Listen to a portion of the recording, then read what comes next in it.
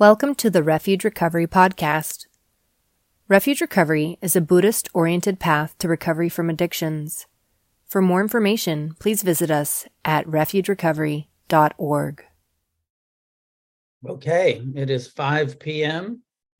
Pacific Standard Time, and this is the, third quarter. Is it the third or fourth? Maybe it's the fourth. Maybe it's the final of the year of our quarterly World Services Town Hall Q&A gathering, where we have an hour or so to have some discussion about anything refuge recovery related.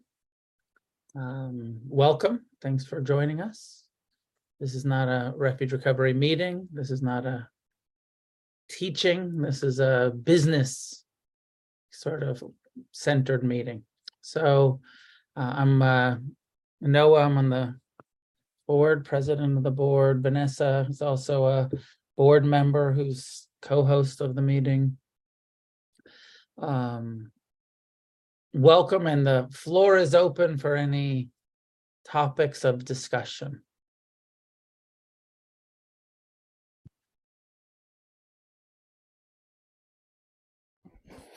Hey, I got a quick one. First, the attendance here sucks. People aren't showing up to this. No.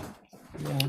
Be great to at least, really encourage all the reps from all meetings to even be a requirement of being a rep to attend this meeting. It's, quarterly, which brings me to the other thing on your schedule. It looks like next year it's marked as monthly. So I don't know if that was intentional or accidental.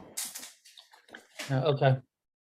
I hear you. I think we sent something out not that long ago encouraging group reps to attend, and I know we keep encouraging group reps to attend, but doesn't seem to be translating, not happening. And I think that we can switch that. I think that last year we did monthly, this year quarterly, or has it been 2 years of quarterly now?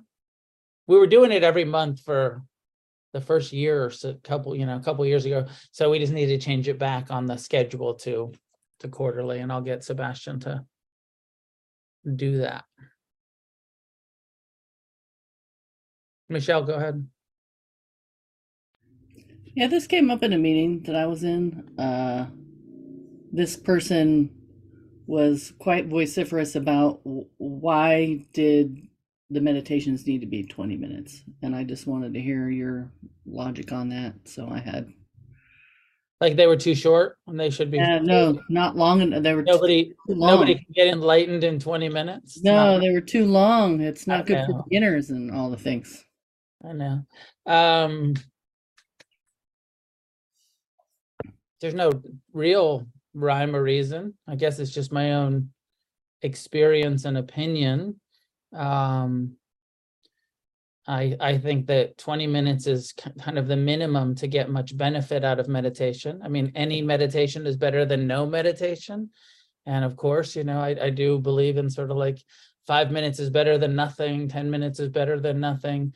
But to truly be able to benefit from the training, it takes repetition, and I would put 20 minutes at the kind of lowest, lower level of really gaining the benefits from meditation and the long-term training, and not just the few minutes of relaxation, but really training your mind to be mindful or compassionate or forgiving, or that my own view is that it's about 20-minute minimum. And that really, as the book says, we encourage people to up their meditation to 30 minutes or 45 minutes within the first year of recovery. Thanks. Yeah.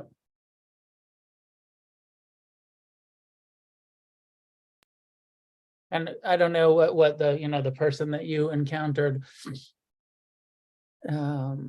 experience has been, or, other people maybe in this, but I have a sense that there's a self-limiting view that a lot of us put on ourselves of like, oh, I can't meditate for 20 minutes. That's too hard.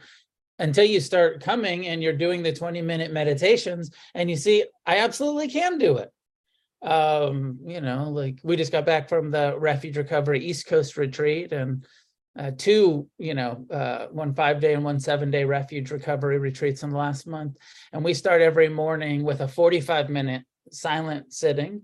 And so many people report, like, I didn't think I could sit for 45 minutes until I did. And I did it every day for the last week. And now I know I can sit for 45 minutes. But my own mind would have tried to talk me out of it if I hadn't been in the meeting, in the retreat, in the, that proved to me that I can do that.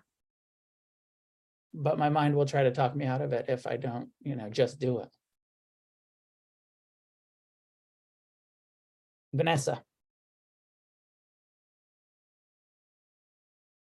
I don't want to change the topic if this one's not done yet.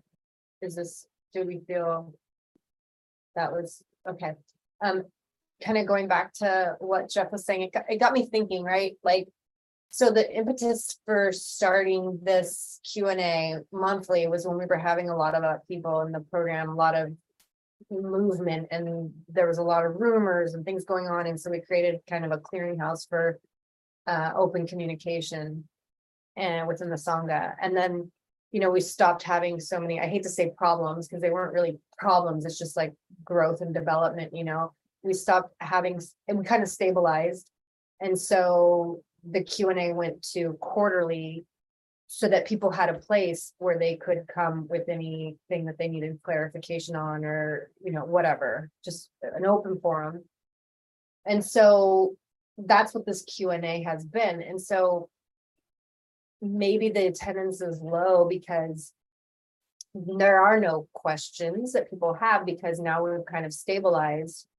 And so what do we think about, and, maybe turning this into a quarterly instead of calling it a Q&A, kind of making this a jumping off point for a group rep gathering, a group rep and interested others or whatever gatherings, so that it's not necessarily we're just here asking. I mean, of course, it'll be questions and answers as needed, but also things that we can say, this is where we're at with, there's been some interest in H&I, and this is where we're at with it, which is, blah, blah, and just kind of giving little summaries of that. And also, like, we just came out with the Donna QR code that is available now under the meeting resources. And I know Sebastian's going to send out a blurb on that so everybody has access. But instead of it being like a Q&A, more of like an information sharing gathering, like a workshop, like a Sangha workshop or whatever we want to call it, before we actually develop this like real structure. It could be shifting.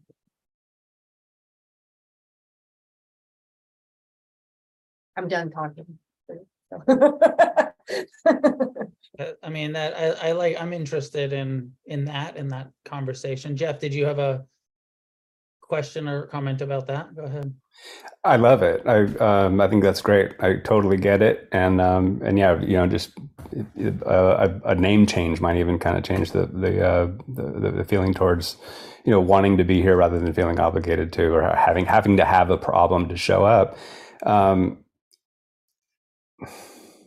Even Noah, you might have, or Vanessa, or people on the board, or any of us could have topics to bring up as a check-in. For example, I've been on a tear lately about scripts that are getting pretty blurry, because after 3 years of using the same script and group conscience, how do we want to do introductions, and is it roll call, is it this, is that? There's lots of other languages been added. Our Thursday night group was like ridiculous. It became this long thing. We're like, well, should we try to edit this and that? We go, no, there's a script. It's totally available. We'll scrap everything. We'll go back to the script that's on the website and strictly use that. It's not broken. So it'd be great if all groups chimed in on something like that, or just like that. I just, maybe being redundant here, but I love the idea of Vanessa, and that maybe even having a little bit pointed about, hey, let's talk about scripts this week. Let's talk about member problems, whatever. Thanks. And also the possibility along those lines of that the group reps are meant to show up to the quarterly meeting and actually report on what's going on in their meetings. How's attendance? How's donations? Are there any issues? A sort of check-in for the group reps at the world level, so that, and there's that support, that, peer support of the people being of service in the meetings, rather than it being me kind of trying to put out fires or answer questions, kind of the group reps supporting each other on it. Yeah, I like that idea. Sean, go ahead. Hi. Like sort of as like a meta comment on this meeting, I'm a new group rep, like I think 3 weeks in, and so I've found that there isn't maybe I'm looking in the wrong places, but I feel like there could be more opportunities for supporting newer group reps. It's kind of why I'm here too, just like hear what other people are talking about, the way they approach and think about these things. Yeah. So I kind of like the idea of framing this as like, if you're a group rep, you're like expected to be here, or something to that effect, that makes it a bit more systematized, because it makes it a lot easier to get onboarded. Pretty much that was like the only thing I had to say about that. It's like, I think that it's really good we're decentralized. Like that's absolutely the right way to compose the system. And then we just need these synchronization points, kind of like what you said, Noah. And I think that this could be a great place to do that. Yeah, I like that. Let's we'll move towards something like that. Vanessa and I, and maybe Jeff, if you've got some ideas, will help create something that to try to implement that in 24. And maybe the conference can be one of the rallying points for that, and some literature for how exactly to do that. Yeah, because the hardest part is going to be, anyways, okay, got it. Like without it descending into chaos, because everyone's going to have different things. So how do we, anyways, I'll get my brain working along those lines. Thanks. Yeah, we definitely need a clear structure for it. Yeah. And a facilitator. And I'm happy to facilitate it on some level, but yeah. Cool. Laura, go ahead. What is going on with H&I? Anything? No. No. Organically happening. There's I don't know, a handful of people, of members taking meetings into jails and rehabs and what would be hospitals and institutions, H&I.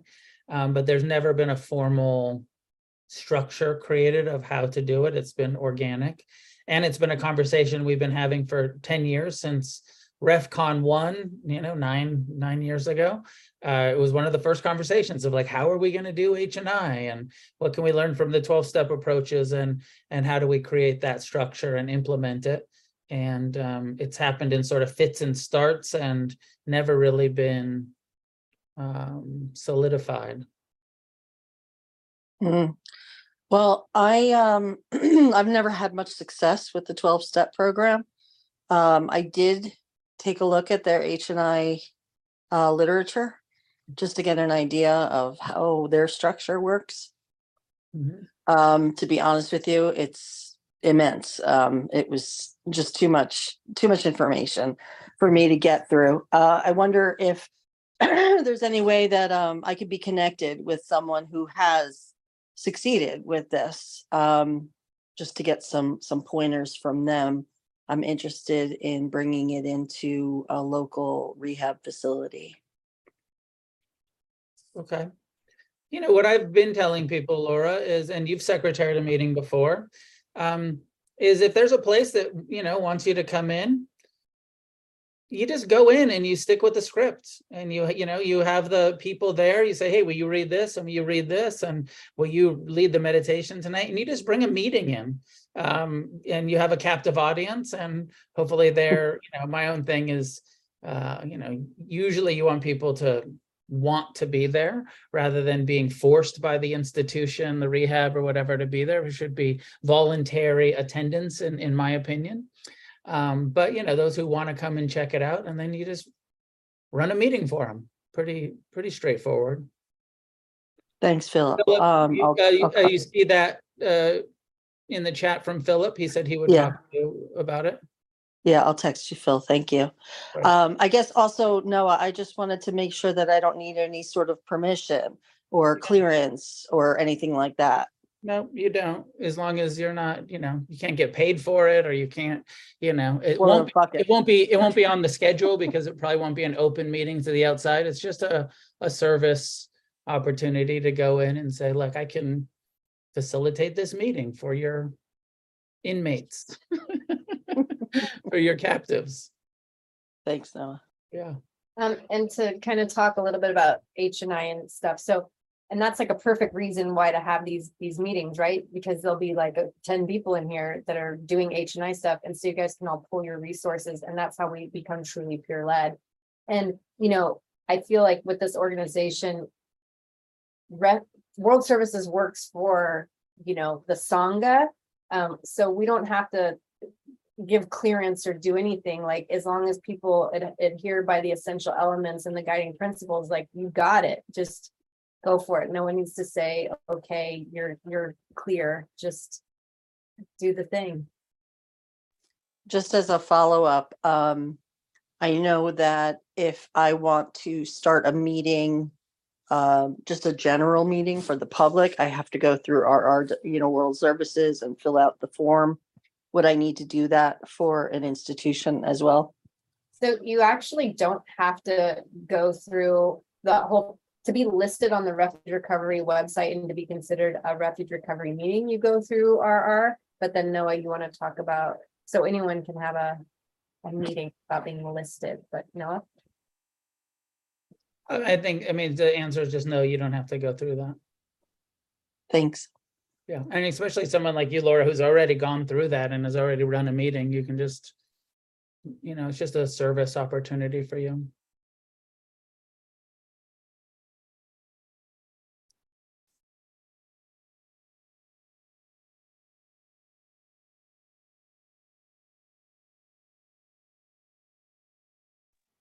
May I ask another question? Sure, since it's crickets in here. I have a lot of difficulty encouraging people to come to the Sunday night meeting that I secretary. I spent a good long while on the phone with Sebastian the other day talking about essential elements and things like that, because I took over this secretary position in May for someone who had been secretary for 2 years. And I have not had any success in recruiting anybody to take a service position. So many people talk about how wonderful they think the group is, but nobody really wants to help.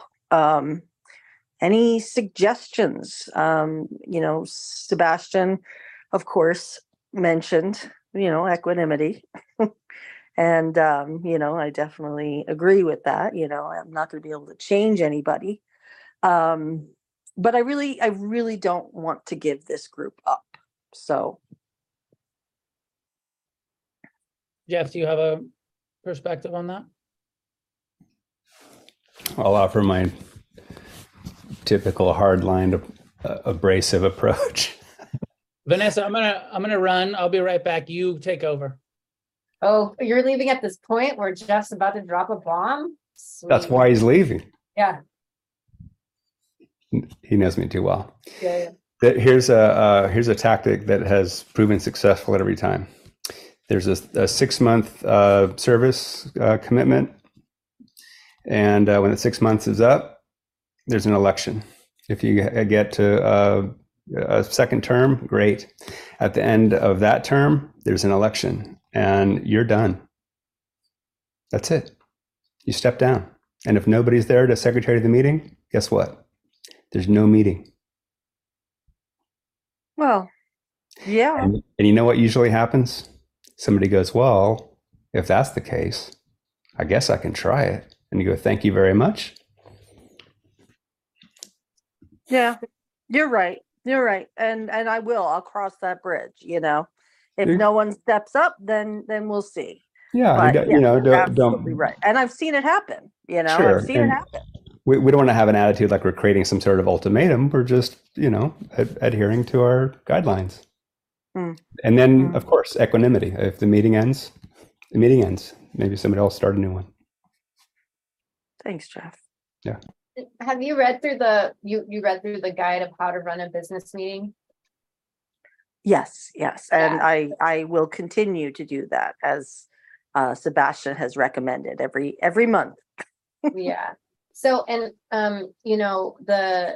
you can serve as much as you want if there's no one else stepping up to the plate, but Jeff's right, like stepping down usually scares people into stepping up.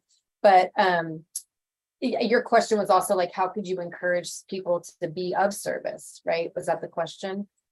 Yes, that's one of my questions. The only, and everyone else can chime in with anything that they have to suggest of, ways to encourage service, but the best way that I found to encourage service is just to keep sharing about how it's helped me in my recovery. So Yeah. I don't know. Does Sean have an insight? Yeah, I'll go really quick, and then I know Kat has their hand up as well. So what Jeff and Vanessa talked about is exactly how I ended up becoming a secretary. I was going to a Tuesday night meeting, It Takes Two, and then unfortunately the secretary went AWOL, and it was like, oh shit, like I go to this meeting all the time. Going AWOL is obviously a bit more extreme than like your term's up, and like this is at risk of closure. What I noticed after when we needed to get people, or like, just life happens, right? Like this person has a responsibility and they can't do it anymore for valid reasons. I sort of realized that like there was a really strong community that existed in the parking lot. And so the people who would stick around in the parking lot would very much be people I could approach and be like, hey, could you just do this? And like, point blank directly ask them, as opposed to like hoping for a volunteer during a business meeting. Because if you sort of have that rapport and you're having fun and you're like actually discussing stuff after the meeting, it is more likely to convert into somebody taking a position than not. And you may be doing that and not finding success. So I apologize if I'm telling you something you tried. I'm more thinking about outside of the dire, like, oh shit, the meeting might go away. There's also kind of like the fun part of the Sangha that can persuade people to take up service positions where like it helps with your recovery. And if you actually like the people and you're like getting along, it's an excuse to be around those people. And that can be motivating for a certain kind of person. Can I ask a clarifier, Sean? So just when you're in the parking lot and you ask people, can you do the service position? Do you still have it in the business meeting and officially vote them in? Okay, yeah. That's what I thought. Thank you. Yeah, that's a great suggestion, Sean. And I do have that rapport with a lot of people who stay in the parking lot. And I suppose I just didn't want to put too much pressure on anybody, but maybe that's warranted. I know I benefit from a little pressure here and there. So thank you. No problem. And it's consensual, right? Like we trust that they're comfortable saying no. Mm-hmm, mm-hmm. And, we go with up that. Yeah. The only thing that I'd like to add something real quick, Vanessa, which is, and Laura, you and I already talked about this a little bit, but during COVID, there was hundreds of meetings started. And, there is the question post lockdown, do we need this many meetings? Will the Sangha support this many meetings? And, if you're in meetings, and this isn't just a Laura, but any of us, if you're in meetings that aren't getting support, like Jeff said in the beginning, maybe it's not necessary. There's another 200 online meetings, and you could just go to a different meeting and take a service commitment at a different meeting that maybe needs support, rather than trying to keep every single one alive that's not getting a lot of support, that doesn't have a lot of people that want to be of service. Just migrate it to a different time. And sometimes it's my own view and opinion is better to have fewer strong meetings where there's mentors available, where people are being of service, modeling service. I'd rather Refuge had fewer, stronger meetings than, this sort of like, well, we need to have thousands of meetings that aren't very strong. I'd rather have, 100 really strong meetings than 200, not that well supported meetings. So, it could actually even be beneficial to people to shut a meeting down, not just the sort of like threat of shutting it down to make them be of service, but actually to consolidate. And us at World Services, we're never going to go around and tell people to consolidate meetings because it's peer-led and you guys get to start and support as many as you can. But I just think it's a better look for our program if our meetings are strong rather than, oh, I went to this meeting and nobody could mentor and nobody would be of service and, you know, refuge is a mess. Rather than I went to this meeting and there's 50 people there and it was strong and people are mentoring and people are being of service and, you know, it was, you know, looks like a healthy community rather than it was 3 people that, you know, seem to be, you know. That's an interesting perspective. Thank you, Noah. Yeah, welcome. Kat, go ahead. Hey, so I was wondering if people who are starting in-person meetings, I had another question, but then this question came up. If people who are starting in-person meetings, how do you promote it besides online, like in your area? Because we live in an area, I was just wondering in general, like, do people make flyers like old school way? How do you get people in your area to come to a meeting if there's no like meetings around there?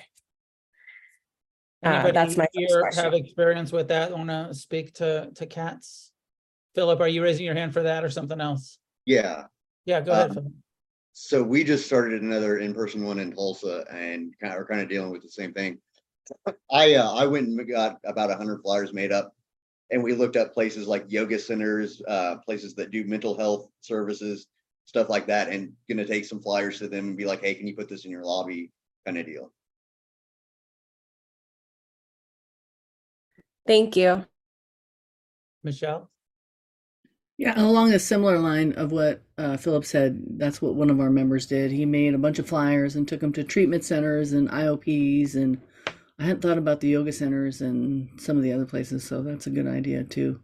I have this kind of throwback attitude about attraction rather than promotion though, and so I need to reschool myself on that, I think. But Michelle, that's an interesting thing because I wouldn't think of putting a flyer out as promotion necessarily, like, because I'm not being like, everyone come, I'm just like announcing it. Is it really? I mean, I guess it is promotion, but like, how? Yeah. Interesting. Thank you. Not against our guiding principles to announce or promote meetings. And you can do it also online, and there's the kind of free listings in your area of, you know, things to do. You know, if you look at, you know, where can I list things for local groups, there's probably some websites that apply to your area of, like, you know, meetings and groups and activities, and you might be able to list them there too. Oh, I was just gonna clarify, does that mean like, yes, we can put flyers up or no? Yeah. Oh, okay. Thank you. Yeah, you can. It's not against any of our guiding principles. We don't have that tradition that says attraction rather than promotion, and we're not anonymous, so we're not trying to hide from public view that we're recovering addicts. And you know, it's totally okay in Refuge to do some promotion. And you know, my sense is along the line with Vanessa's, which is it's bringing awareness. It's a public service to say, this is here if you're interested in it. We're not trying to recruit, but we are trying to bring awareness to the availability. So I should stop recruiting, is what you're saying? Sean, go ahead. It's just like a quick another thought that came to my mind when we were talking about like how to reach people, and my mind was go to where the addicts are. Like I live in Santa Cruz. I actually have a hard time making it to the in-person Santa Cruz meetings, but I can think of a few places where someone who might be looking or wanting help and not knowing where to look might see a flyer, like a bus station or something like that. So depending on your local geography, there may be some obvious spots where you could just put up some flyers and get some people in that way. And fortunately, or unfortunately, we're all addicts, so we can think like one. Right. Yeah, go post some meetings down at the Blue Lagoon and the Catalyst and the Poet and the Patriot. Like I'm dating myself because half of these bars are closed now in Santa Cruz. You know, you can go to Janice, you can go to, you know, yeah, you can post them wherever. Down at the boardwalk, just handing out recovery flyers on the boardwalk. Clock tower. Clock tower. Well, Sean, you're not going to have a far commute to the conference next summer. We're going to be in your neighborhood. Yeah, I already booked my ticket. It's 9 minutes away from where I'm sitting right now. Yeah, we're going to be right by you in the Redwoods. And you too, Chris B. Go ahead. I was just going to say that we have a senior center that we've got flyers up at. There's the Vets Hall and and some of the Zen centers, if you have those around town. We've got like almost a meet, not just refuge, but we've got like just plain meditation groups now that just come and do a 45-minute sit together. And yeah. Great. Great. Pat. Okay, so this question is for the other question about H&I. I was wondering, like, so say like you're doing a meeting in a rehab or something.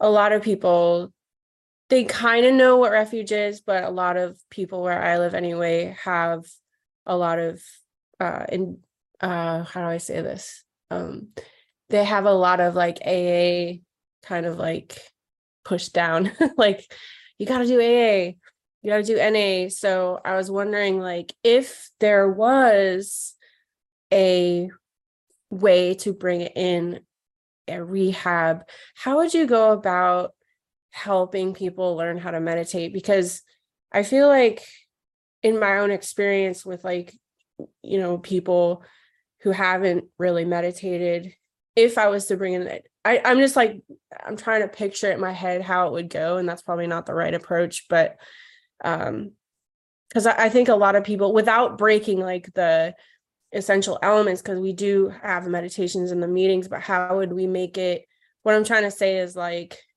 would it be weird to like make the meditation shorter so that people wouldn't have to like, because so they could like ease into it? I don't know. Would that be weird? I don't know.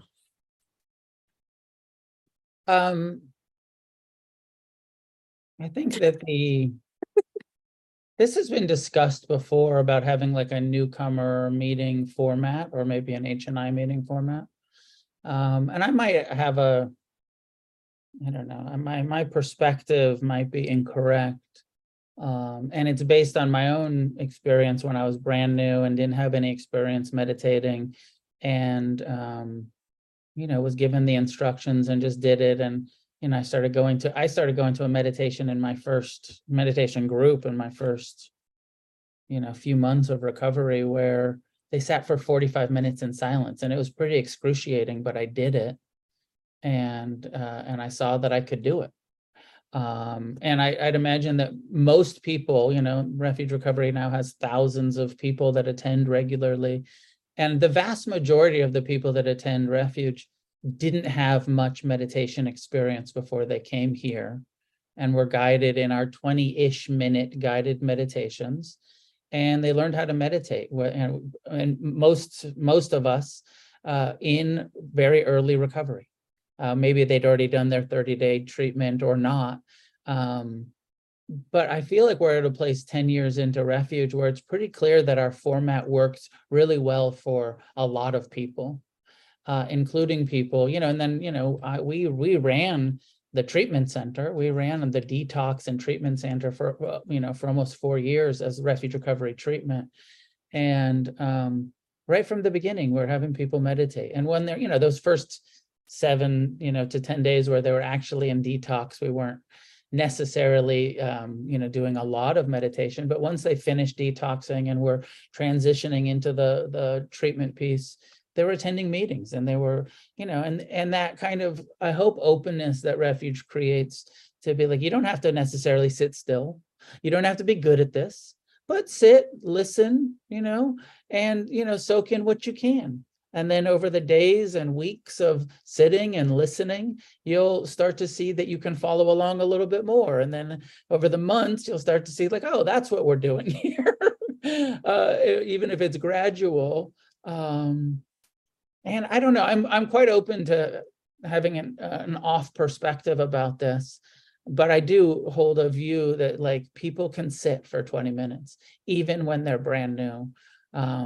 And that I don't think we want to cheat people by saying like, oh, you're in treatment, you can only sit for 10 minutes or 5 minutes or whatever, and not let them actually see that with a guided meditation, 20 minutes is okay. I mean, I'm secretarying a meeting right now on Tuesday nights, and half of the group is in treatment, and it's the only difference between my Tuesday meeting and an H&I meeting is that, rather than me going and bringing a meeting to the people in treatment, the treatment is bringing the van loads to our meeting. And it's basically, like half of the group is members with some period of recovery. But the other half of the group, 20 or 30 people every week, are in treatment, and they're following along with our 20-minute meditations. So I continue to feel like we don't need to change it much. Just bring it in, show them that they can do it. They'll benefit from it. Okay. Thank you so much. And I just wanted to say real quick, like, yeah, I realized like what my question sounded like after, like, it's probably fine, like they'll probably. It's not you, Kat. This is an ongoing, and I think you came in a little bit late and we talked about this a little bit already. This is an ongoing thing where people sort of don't think that they can meditate, but it's not actually true. People just don't meditate. It's not that they can't, they just don't do it. Thank you, Noah. Yeah. Jesse, go ahead. Hey, thank you. Yeah, I wanted to jump on this conversation because in a couple of my regular meetings that I go to, it has been a particular member has been questioning that, how long about doing the 20-minute meditation, and Sangha was guiding her to come to you and talk to you. And I was wondering if you'd ever consider doing a talk about that. So when that happens, we can guide them to the Dharma talk, where it just gives a little more information on why you think a 20-minute meditation is okay for the newcomer, and that you believe in that's going to help them. Because I think last week, I don't know, maybe it was that Ring of Fire thing that was going on, but there were some people, well, one person was very vocal about it, and then that kind of got other new people talking about it too. Is that something you might consider doing a talk on at some point?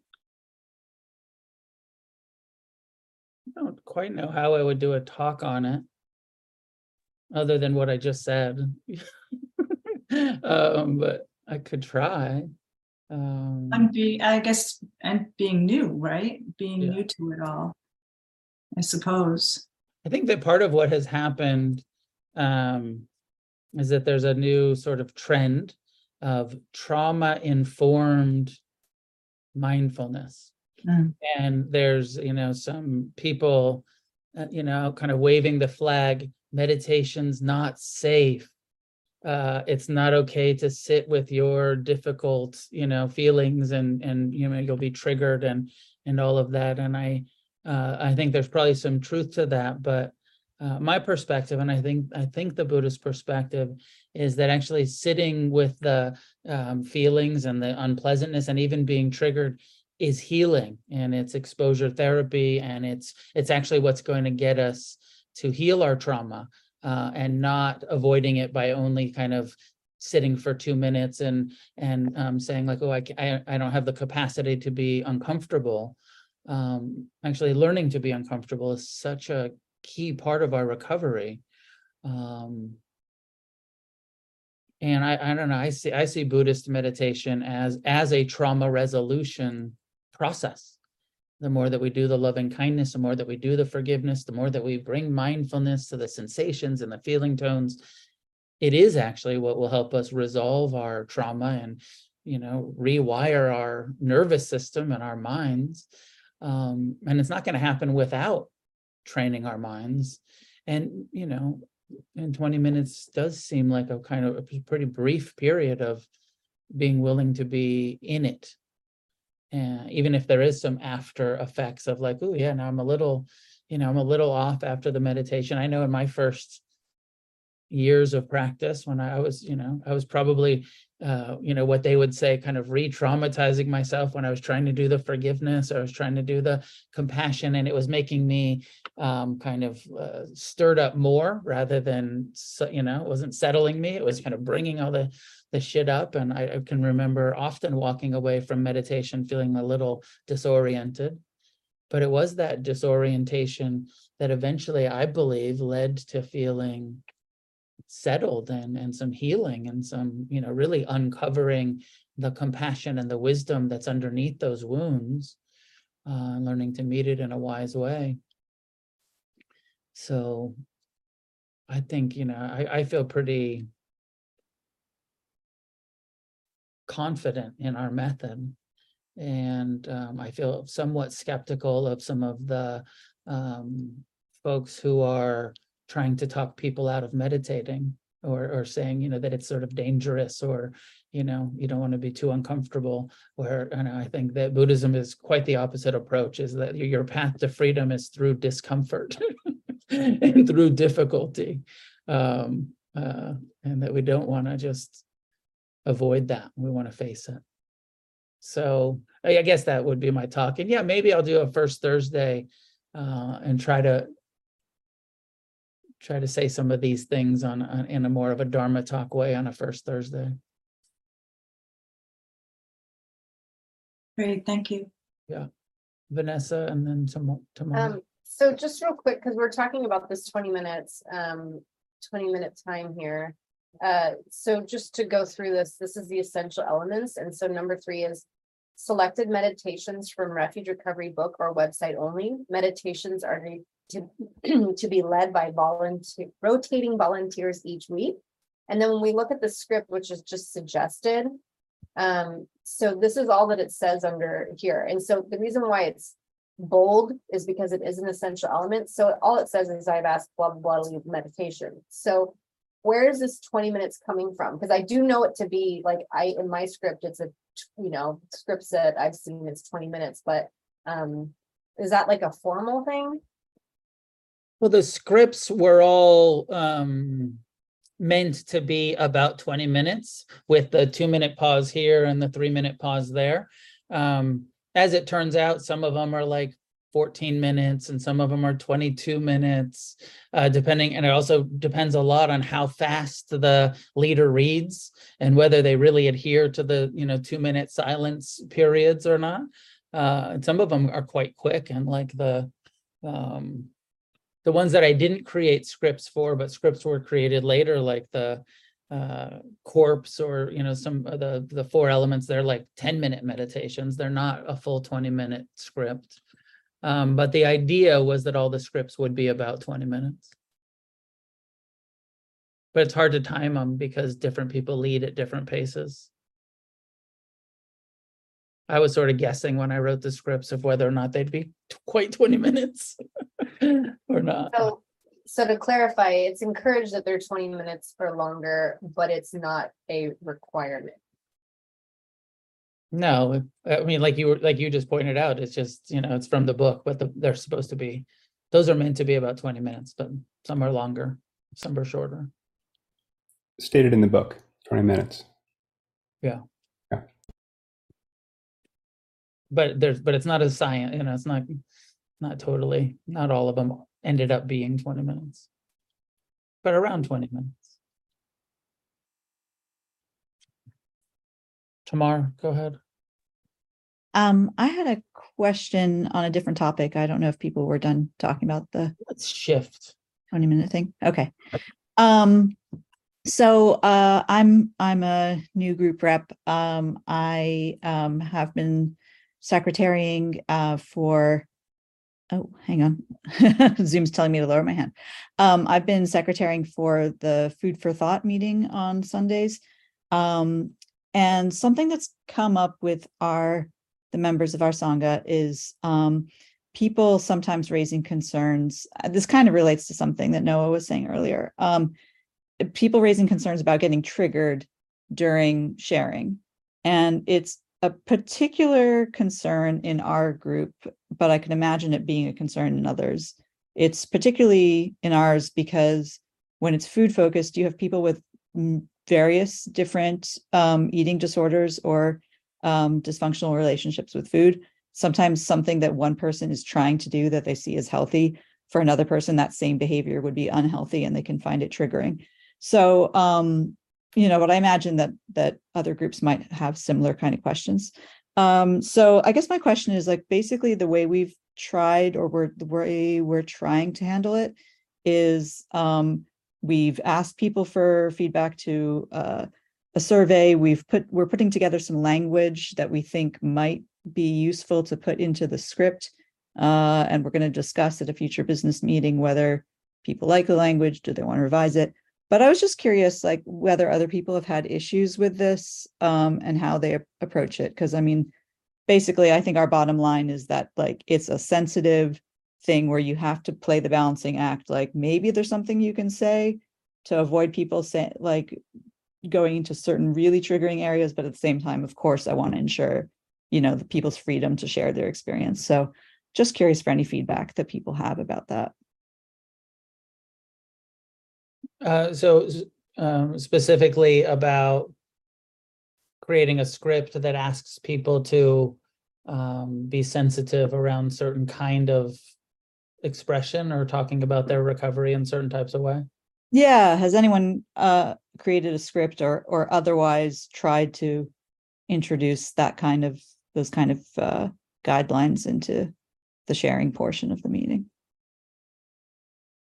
Laura, is that what you're raising your hand to address? Yeah. Go ahead. I actually have been down this road like several times, trying to appease every individual member of the Sangha. And it's Sebastian who always brings me back to the equanimity meditation. It's a very slippery slope when you start to put restrictions on what people can share, I think. And it starts to make it kind of feel like an unsafe space for the group conscious, like as a group. So that's my input. Thanks, Laura. Thank you.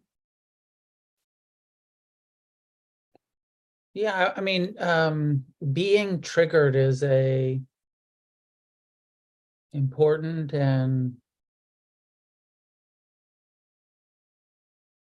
interesting experience, because we live as addicts in a world where we're gonna see the behaviors, we're gonna see the substances, we're gonna see we're gonna be triggered. And I think there can be some idea of like, well, I want my recovery meetings to be a place where I don't have to deal with any of that. But I do think that there's some argument to be made for like, what a great place to actually deal with the things that I'm often getting triggered by in my life. Here in a room where I'm practicing mindfulness and I'm practicing increasing my tolerance for discomfort and increasing compassion. And eventually, and this is hard in the beginning, it's a little bit comes back to the previous discussion around meditation. And, there is something to gentleness and to creating a somewhat safe, kind of container for the conversation. And we don't want to push ourselves too fast, too far. And but eventually, actually, those triggers are opportunities of like, oh, let me see how I'm relating to this type of share now. In the beginning, it was ugh, and now I'm kind of like, oh, more relaxed around it. And of course, Refuge Recovery Sanghas is just a microcosm of the macro world that we live in. And, we're going to offend each other, and we're going to say the wrong thing. We're going to have conflict, and we're going to be totally imperfect with each other because we're a bunch of recovering people who aren't perfect and aren't always skillful and aren't always kind and aren't always careful. So I don't think there's anything wrong with a script that says, hey, let's remind each other that like we're trying to be kind and careful and skillful and all of that. But also let's make lots of room for the new person that doesn't know how to do that yet. And let's not alienate the new person who's like, feeling shamed because they talked about something they weren't supposed to talk about,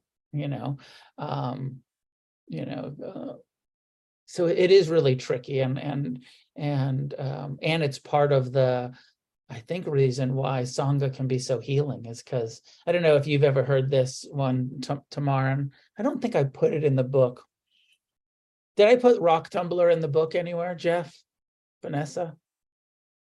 I don't think I did. It's more of a teaching story that I joined this Buddhist community. And I'd been practicing there for a long time. And then one of my, they had asked me to come work there and work with the teens and the kids and run this sort of meditation program for young adults. And when I was taking the job, the executive director said to me, I can see, the sort of delusion in your eyes that you think Buddhist communities are like really, it's like, this is going to be like a really safe, ideal, place of like wisdom, and everybody's gonna, he's like, and I just want to warn you, you're going to be really disappointed when the curtain gets pulled back on how these teachers actually behave and how, and he said, rather than thinking, because it's so easy to come into things thinking like, oh, everybody's going to be cool, like we're Buddhists, we're going to be so kind and compassionate and skillful. He said, I encourage you to think about the Sangha. And I think that maybe in the new edition, this would be a good analogy for refuge recovery meetings, to think about the Sangha as a rock tumbler. And in the rock tumbler, we all come in with our jagged edges, all of us. And and jagged edged, and tumbling around in the Sangha by showing up to the meetings and being of service and becoming friends and having mentors and breaking up with mentors and having relationships and having conflict and all of that stuff that really happens when you're really part of a community. He said it's that rubbing up against each other and offending each other that actually smooths out the edges. That is the rock tumbler of our community. And it happens by, all of the difficult conversations that we have to have and the ways that we have to meet each other with tolerance and patience and compassion and forgiveness and let go of our projections and our ideas of, some of our ideas of safety and safe spaces and kind of waking up to like, ooh, even the Sangha, not a safe space, like more human beings, not safe around, like still offended, like, so I really like, kind of, so there's that side of it too, with the script of like, yeah, hey, we're trying to do this thing, but also we're going to get triggered here. And it's an opportunity to heal. Rather than trying too hard to say like, we're going to try to get rid of all of the difficulties and make this a place where there is no conflict or unskillful behavior. All of that having been said, totally fine, of course, to create, based on group conscience, whatever language feels helpful in that context to that meeting. But I don't know, have you looked at the safety statement that we put out? I just saw that. It's the first time I've seen it. So thank you. I'm going to have a look at that and see Yeah, some of this perspective of like everyone's welcome, including the people that don't know how to be safe yet. Mhm. Yeah, thank Yeah. you. Welcome. Kat, maybe last one. I was just gonna comment on the topic of being triggered and sharing and stuff in meetings, and like that sometimes like everyone sees things through a different perspective, and like everyone's where they are, and sometimes people say things just because they're suffering or whatever. But I also been reflecting on like when this was brought up, like what the difference is between being offended and triggered is, because I guess they're really closely related. But I think also, like you were saying about the like fad or whatever, about some other subject we were talking about, how it's like being triggered, what does that actually mean? Like, what are people saying they are triggered about? Like what is their definition of triggered, and are they just offended too? So I just wanted to point that out, because I've had trouble with that. Like even now I'm like, okay, was I actually offended or was I triggered? And so I just wanted to point that out. I have to do a lot of reflecting on that too as well. So I just wanted to say that. Thanks, Kat. Jeff, you can have the last word if you want. Yeah, and sorry if you've already made this clear, or if you have, I'll highlight it. But there's rare, but there are some cases where people do act completely inappropriately. I think the online format's we're a little more susceptible to it, and in an in-person group it doesn't happen as often, but it has. In San Francisco, we've had to ask people to step out of the meeting for a while and cool off or whatever. And online, pretty recently, we had an individual who was irate. I'm not going to, look into why, but during the business meeting in the parking lot, and she became very offensive and told the rep to go fuck himself, and we dumped her out of the meeting. You got a dump button there, and there's maybe time to think about it. But we're not saying we all, maybe I'm saying the secretary sometimes has a role to police meetings and to make that decision. Yeah. Tamar, am I saying your name right? Tamar? Yes, that's right. How's the attendance at the food meeting? Well, I thought it was pretty good, and then I heard how big they can actually be. So, but we normally have between like 8 and 15. That's great. That's great. Cool. I was just curious. I feel like probably the process addiction, addressing the process addiction in the specific affinity groups is not as one of our weaker spots in refuge recovery, but I feel so committed to and happy that it's happening.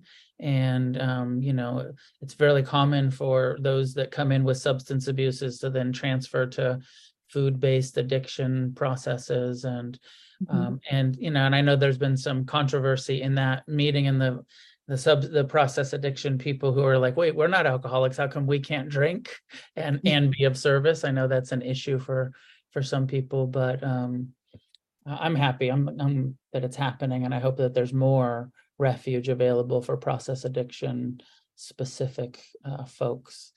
And it sounds like you were talking more around language and but I've heard, somebody was telling me recently that some groups are saying, like, we don't want any smoking on camera on Zoom meetings, no smoking, no eating of any kind, no even drinking water. People might get triggered by you drinking water because it looks like vodka or something like that. And, every group gets to make their own group conscience, but, as my personal opinion is like, let's not take this too far.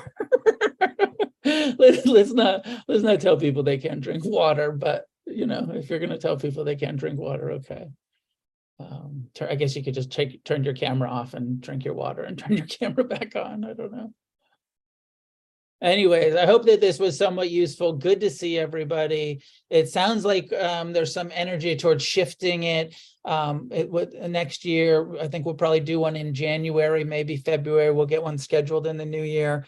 And Vanessa and Jeff and some of us will try to organize this to be a little bit more like group reps and a bit business. And the more I can step out of the kind of I'm going to answer the questions, I'm happy to step out of that and just to help facilitate the conversation. So we'll see where we go with it next year, but it sounds like we're shifting in that direction. And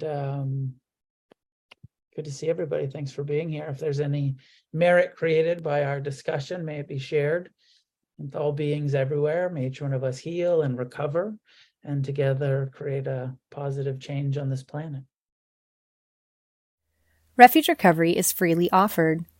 If you'd like to make a donation to support us, you may do so by following the link in the episode notes. We appreciate your generosity.